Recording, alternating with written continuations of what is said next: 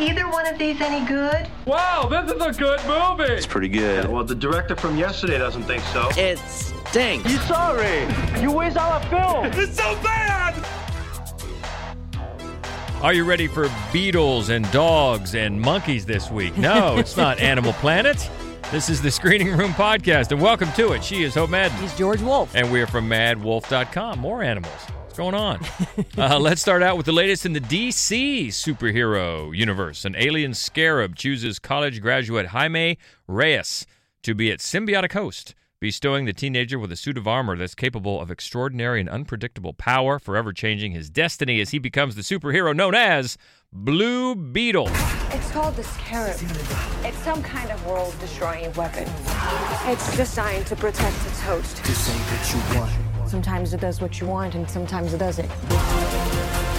The Scarab chose you, but it belongs to me. That love you feel for your family makes you weak. The universe has sent you a gift, and you have to figure out what you're going to do with it.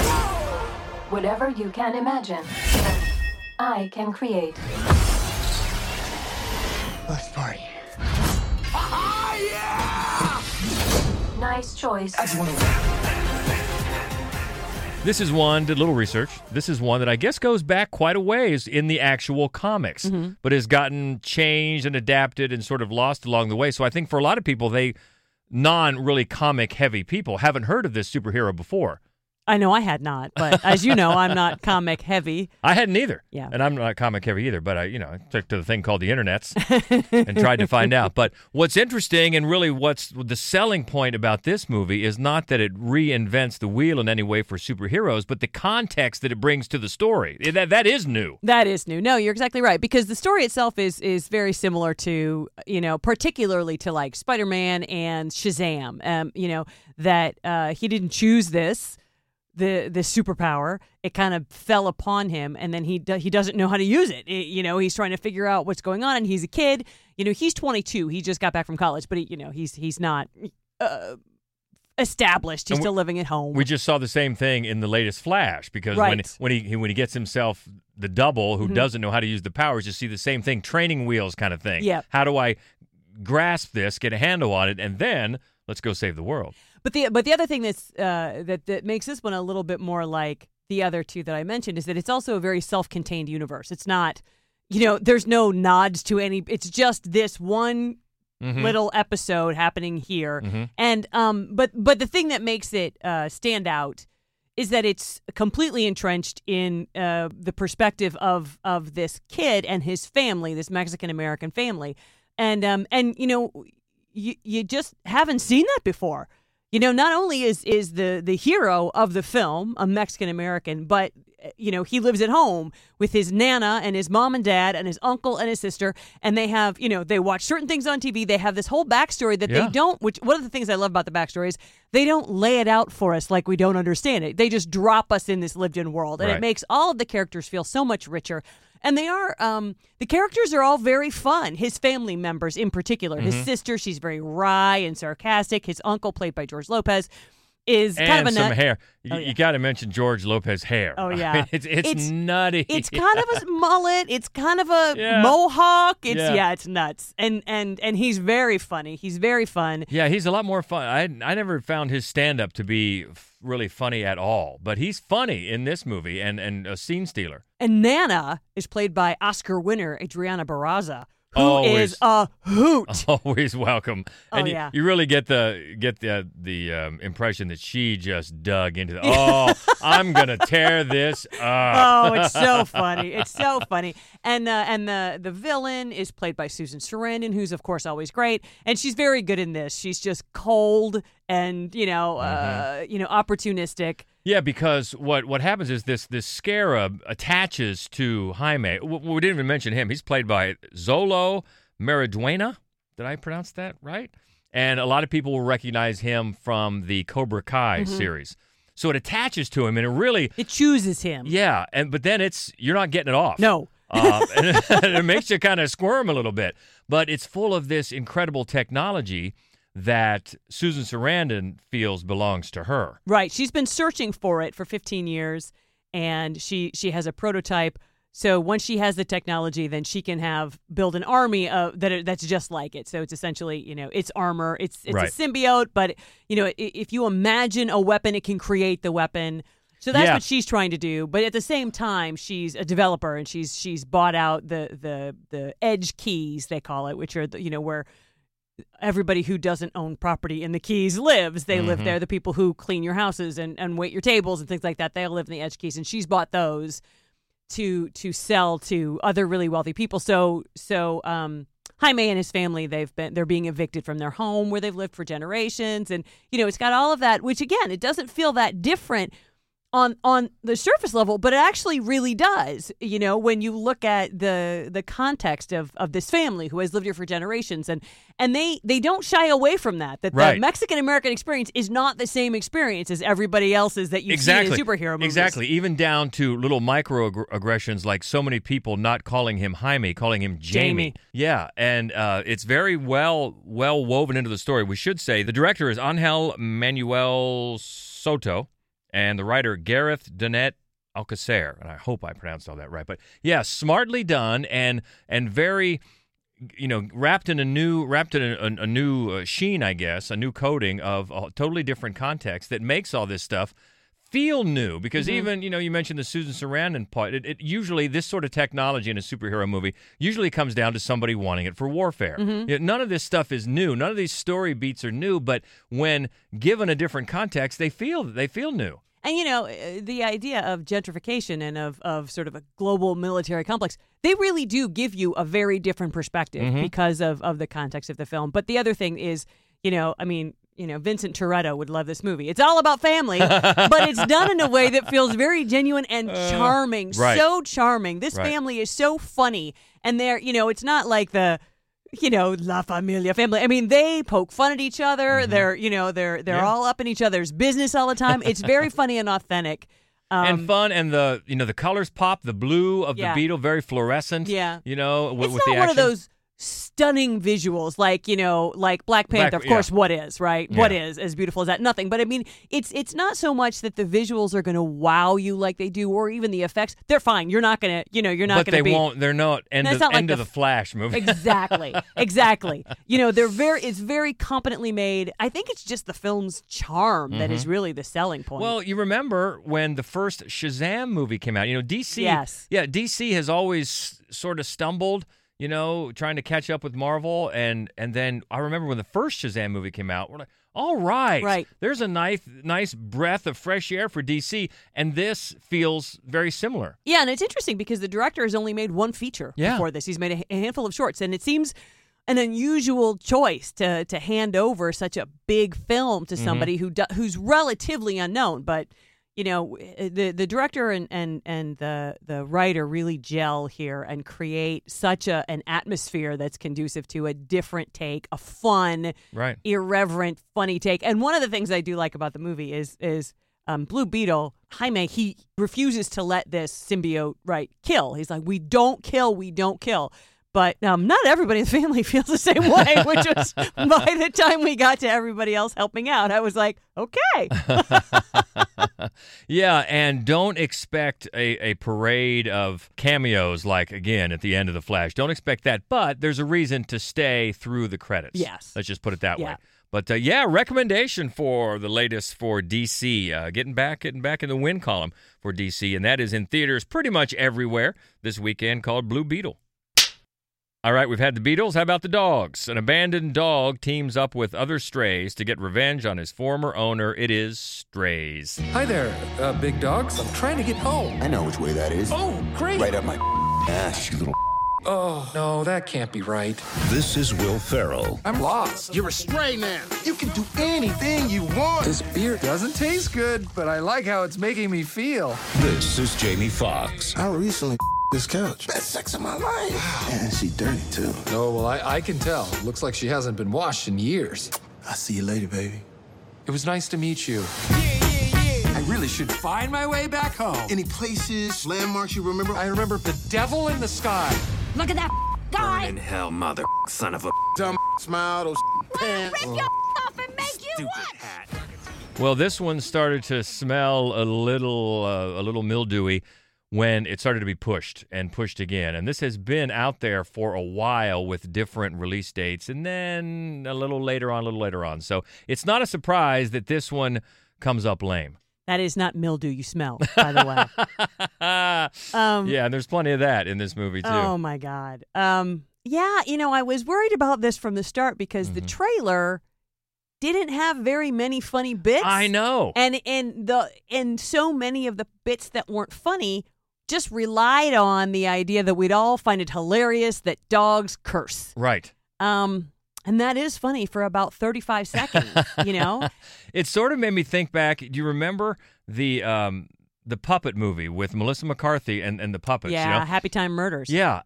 I thought that trailer was flat out hysterical. Oh, yeah. And of course, the movie didn't pan out, but I thought the idea was inspired and the trailer was very, very funny. The trailer's not even funny. No, it's really not. And so it didn't really get me excited. You've got Will Ferrell and Jamie Foxx. Okay. Yeah. Okay, that's good. But, just the idea that you get to hear dogs, have really R-rated mouths and talk about, scatological areas and sex, humping couches, and it's just that really gets old fast. It really does, and and it's your least favorite kind of film. It's the lazy road trip, road picture. So Reggie, who is the Will Ferrell character, his owner Doug drives him miles and miles and miles from home, and dumps him off in this scary neighborhood. Will Forte. Mm-hmm. Because he doesn't want to have him anymore.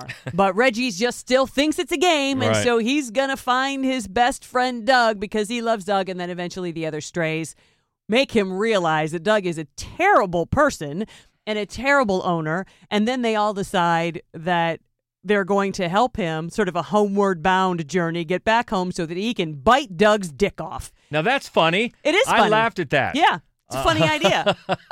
It's just that, it's just them trying to get home, and what's the next crazy hijinks we can run into. Now, a couple of the bits are pretty inspired. My favorite one, because Josh Gad is the voice of those dogs in all those dog journey movies, where he's just narrating for his. It's funny, the bit with him being the narrator dog. That's I was kind funny. of surprised that they did that because you're right. He is in those movies, and he's just so earnestly happy when he voices those dogs, and those movies are awful. Yeah. So that I did get a wink, laugh out of that. But not much else, to be honest with you. There's a funny bit about, the devil in the sky. Which that's in the trailer. Yeah, it is. Well, not the whole thing, though. I mean, it is that, but it's just I'm really trying to find parts that are funny. It's just not funny. Yeah. Unless you really, really love dog poop jokes. That's a niche market that someone is going to corner, and maybe this is the movie to do it. But, like we always say with comedy, it can be so personal, and maybe you'll find this hysterical. Yep. But for us, it got really old really quickly. Although, if you can get behind the journey of a dog going to bite somebody's dick off, that's homeward bound in a different direction. But certainly R-rated, so don't show this to the kiddies just because there are dogs in it. No. Not at all. And that is writer Dan Perrault, director Josh Greenbaum. And Josh Greenbaum did... Bar and Star. Bar and Star, Del Mar. Well, here's the thing, though, right? He didn't write it. I mean, Kristen Wiig wrote it, I know. and Momolo and Annie Momolo, Momolo, and they're funny. Yeah, I'm they not are saying that. I'm not trying to. It's just a different piece of material. I mean, it was nutty. It was zany. Not all of it worked, but some of it really worked. Oh, yeah, what worked really worked. It was so off the wall. Look up for that. Bar and Star, go to Vista Del Mar. But Strays is in theaters this weekend. And our tour of the wildlife moves on to The Monkeys. This is on Netflix. Inspired by an epic Chinese tale translated into an action-packed comedy, a monkey and his magical fighting stick battle demons, dragons, gods, and the greatest adversary of all, monkey's ego. It's the Monkey King. That monkey! He's the mightiest, fiercest rebel. With the best style. What a guy! Any other comments? Not me. I can beat that thing! Maybe defeating everyone isn't the answer. Maybe it's helping other people. Come on, Stick! The world needs us! Monkey King reigns supreme! You and handsome. If you're going to be critical, be fair. Monkey King. Man, that's really catchy.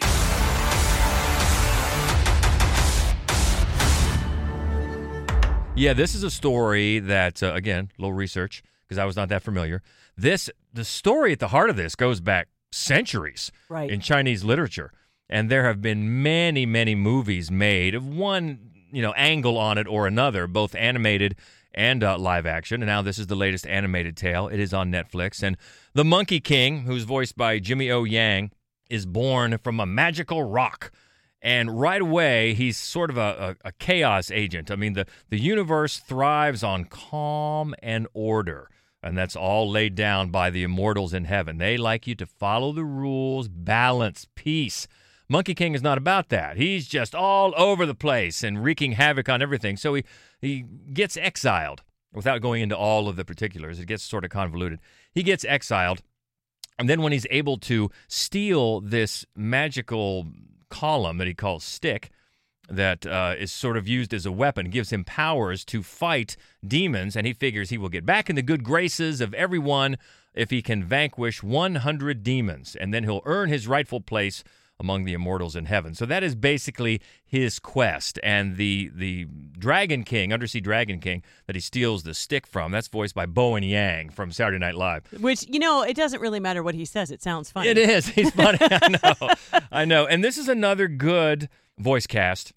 Stephanie Hsu is part of the voice cast. Yeah. And it's, again, nominee. Yeah. And also B.D. Wong as the all-powerful Buddha. He voices Buddha, and he's actually the one that tells the emperor that wants to do away with Monkey King to back off, because he says, the Monkey King, don't be too hard on him. He has a destiny awaiting him. And Buddha, of course, everybody listens to Buddha. And that's B.D. Wong. So, yeah, a nice voice cast all around. The culture that it's steeped in is so great, and paid homage to by a lot of the styles of the animation. They sort of drift back and forth in different styles. So the animation is one of the big pluses of this movie. Gorgeous. So it's on Netflix, so you're not always going to get a big screen. If you do happen to have one, good for you. And some of the jokes do land. It's awful. It's awful frantic. I mean, that does sort of fit the Monkey King's way. He's just all over the place, but the pace is very, very rushed. It just moves on. Even when one joke or another does land, or one animated fight scene does land, man, it's just on to the next distraction. Seems very quickly. As Monkey King hooks up with this, she wants to be an apprentice, a friend named Lynn, voiced by Jolie Huang Rappaport. I hope I pronounced that right. And it's just hard. It's hard to root for the Monkey King and his feeling that he's not loved, or he's exiled, he's pushed away, because he's not very likable. I mean, he looks down on this Lynn. He doesn't, he feels he's above it all, and his ego is always so great. So it's a little hard to get attached to his journey right away. Plus, then these other things come in, like the story of the Dragon King. He's got his own quest going on that seems disjointed from the Monkey King. So it's really hard to get your handle on what the core fable is here and root for it. And a lot of the story beats do seem a little familiar. And there are a couple of musical numbers, which I'm usually down for, but one given to Bowen Yang as the Dragon King, Undersea Dragon King, with a couple of little helpers, little underlings. Man, does it look like Poor Unfortunate Souls from Little Mermaid. Right away, you're like, wow, this feels like maybe AI was given a task to rewrite that song, because it's just so familiar. But it's not a total loss at all. I mean, like I said, the animation is good. There are some funny bits, and there are some decent fight action sequences, but it just doesn't feel that memorable for maybe a story that, with such a rich heritage, maybe should feel a little more memorable. But as we often say with Netflix, maybe it's kind of a cop-out, but you've got Netflix already. That's right. So do you have kids? Do you have kids? Because this one, keep them away from the dogs, okay? Get them to the monkeys, and they'll be fine. And it's perfectly acceptable for the kids this weekend if you got Netflix, and hopefully a big screen. You'll appreciate it even more. And that is The Monkey King on Netflix now. Okay, let's go to a horror thriller next. A morgue technician successfully reanimates the body of a little girl, but to keep her breathing, she will need to harvest biological materials from pregnant women. When the girl's mother, a nurse, discovers her baby alive, they enter into a deal that forces them both down a dark path of no return. This is called Rebirth. This experiment is bigger than your daughter. My daughter is not an experiment. She's regenerating. If I didn't show up, what would you have done to her? I am doing everything I can to keep her alive. The point of life, it isn't just one thing. What is the point?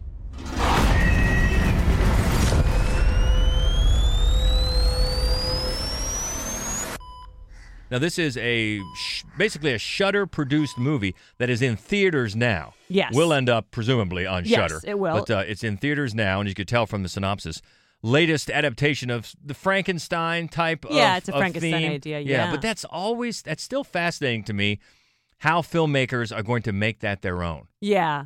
Just a few months ago, the angry black girl and her monster. Now, that's just a straight-up Frankenstein remake. This just revisits those ideas, of course. But this is a parenting nightmare, and it's such a good character study. The two lead performances. Marin Ireland plays the morgue worker, the pathologist in the morgue, and we just saw her in many things, but The Dark and the Wicked, you may remember her from. Yep.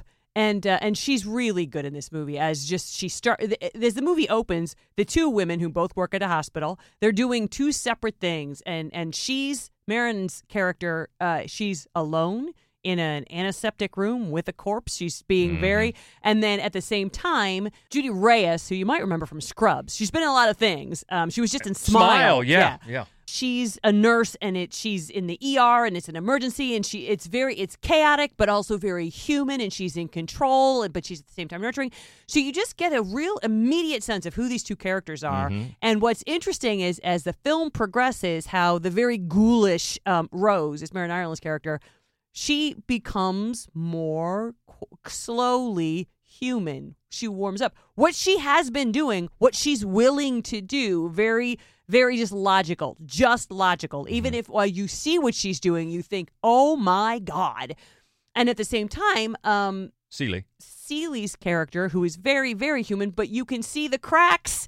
And she, as the film progresses, she turns more into a ghoul. She's more willing to do what you should not be doing. And so, in that way, and there are also moments where it just looks like parenting, like two parents, and what you go through and sort of the anxiety and maybe the jealousy and, and the grief. It's just a really, really well-made film. Yeah, the director and co-writer Laura Moss, and the writer, other co-writer is Brendan J. O'Brien. And Laura Moss, again, this is her first feature. So we've got another impressive first feature here. Very impressive, yeah. Very, confident. And the pacing is great. She's somebody who knows when to slow it down, and it doesn't affect the tension. In fact, it only amps it up. Yeah, and it's interesting that you mentioned character study, because you wouldn't think right off the top of your head, it's a horror thriller, it's kind of a Frankenstein thing. But the fascinating interplay between the two women. Yeah. And you understand the one because it's her daughter. Yeah. And so that's obviously, she's got a whole different connection to her daughter, who's being basically reanimated. Yes. So how they form their bond, their deal, I guess, and then sort of move toward each other's personality. Yeah, fascinating. And this one is in theaters, although it is a Shudder movie. So check it out now in theaters, Shudder down the line. And it is called Rebirth. And one more, a drama fantasy. A cyclops strangles a man and chases a princess through a forest. In a theater workshop outside of Florence, students act out their dreams and childhood traumas as the teacher pushes them to confront their inner myth. It's called Caverna. Fatto odiare me stesso perché facevo parte di lui. Schlocketeer Daniel Baldwin reviewed this one for us at madwolf.com. Maybe that's why he's off this week. Could be.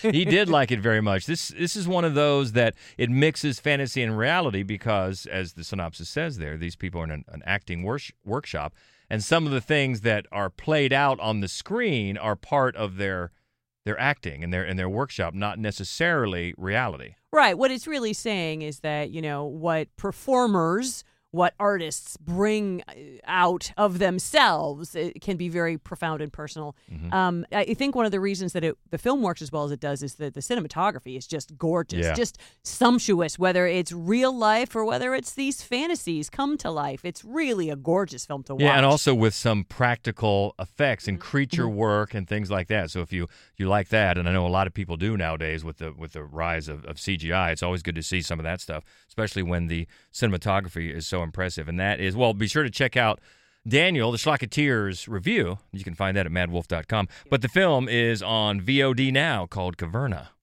All right, so we mentioned that the Schlocketeer is out of the lobby this week. We'll check in next week. But we've got a big one that's been coming. I know they've been having some preview screenings in some theaters around the country, but it finally opens wide next week, and that is Gran Turismo. Also, the newest from Helen Mirren as Golda. And the newest from Liam Neeson, Retribution. They used to be a couple. I did know that. They showed up on that Graham Norton show, and they admitted it. And before that, I don't know how many people. She said, yeah, we used to live together for like 4 years. That's more than a fling. I mean, gee whiz. So Retribution is next week. Also, Storage Locker. Ashkal. And Brightwood. All right, so that is all next week. But what do you think about this week? Blue Beetle, Strays, Monkey King, all the animal life. What do you think? We always love to keep the conversation going. You can find us easily on Twitter. That is at MadWolf. Well, it's not Twitter anymore, is it? It's X. We don't call it X. We call it Twitter. Okay. We're never going to call it X. We're always going to call it Twitter. You sound like those people that are mad about changing of sports teams' names. No, but this is just dumb. The artist formerly known as Prince. We are at MadWolf. Also, you can find us on Facebook and Instagram and Threads at Mad Wolf Columbus, and the main website where you can find all of our written reviews and our other horror movie only podcasts. New episode about to drop, by the way, about our favorite Swedish horror films. That's right. Very cool.